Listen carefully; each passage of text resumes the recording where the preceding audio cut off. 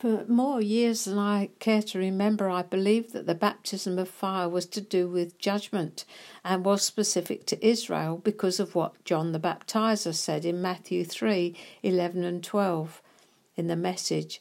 I'm baptizing you here in the river, turning your old life in for a kingdom life. The real action comes next.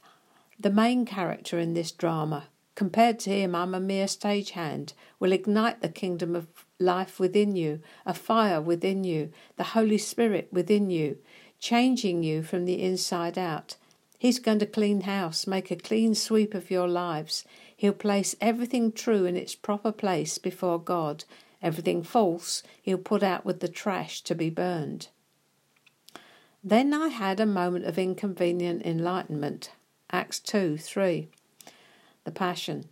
Then all at once a pillar of fire appeared before their eyes. It separated into tongues of fire that engulfed each one of them.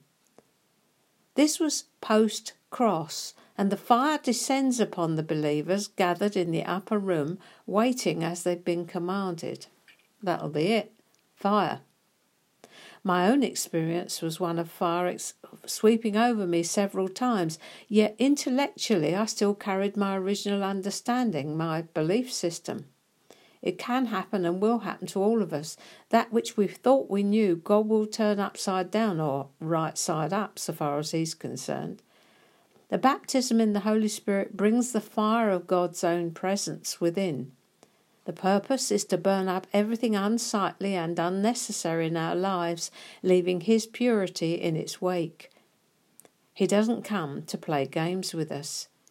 He comes to purify us. We sing it, "Purify my heart, let me be as gold, pure gold." Be careful what you sing. Ever seen gold being refined? It involves heat.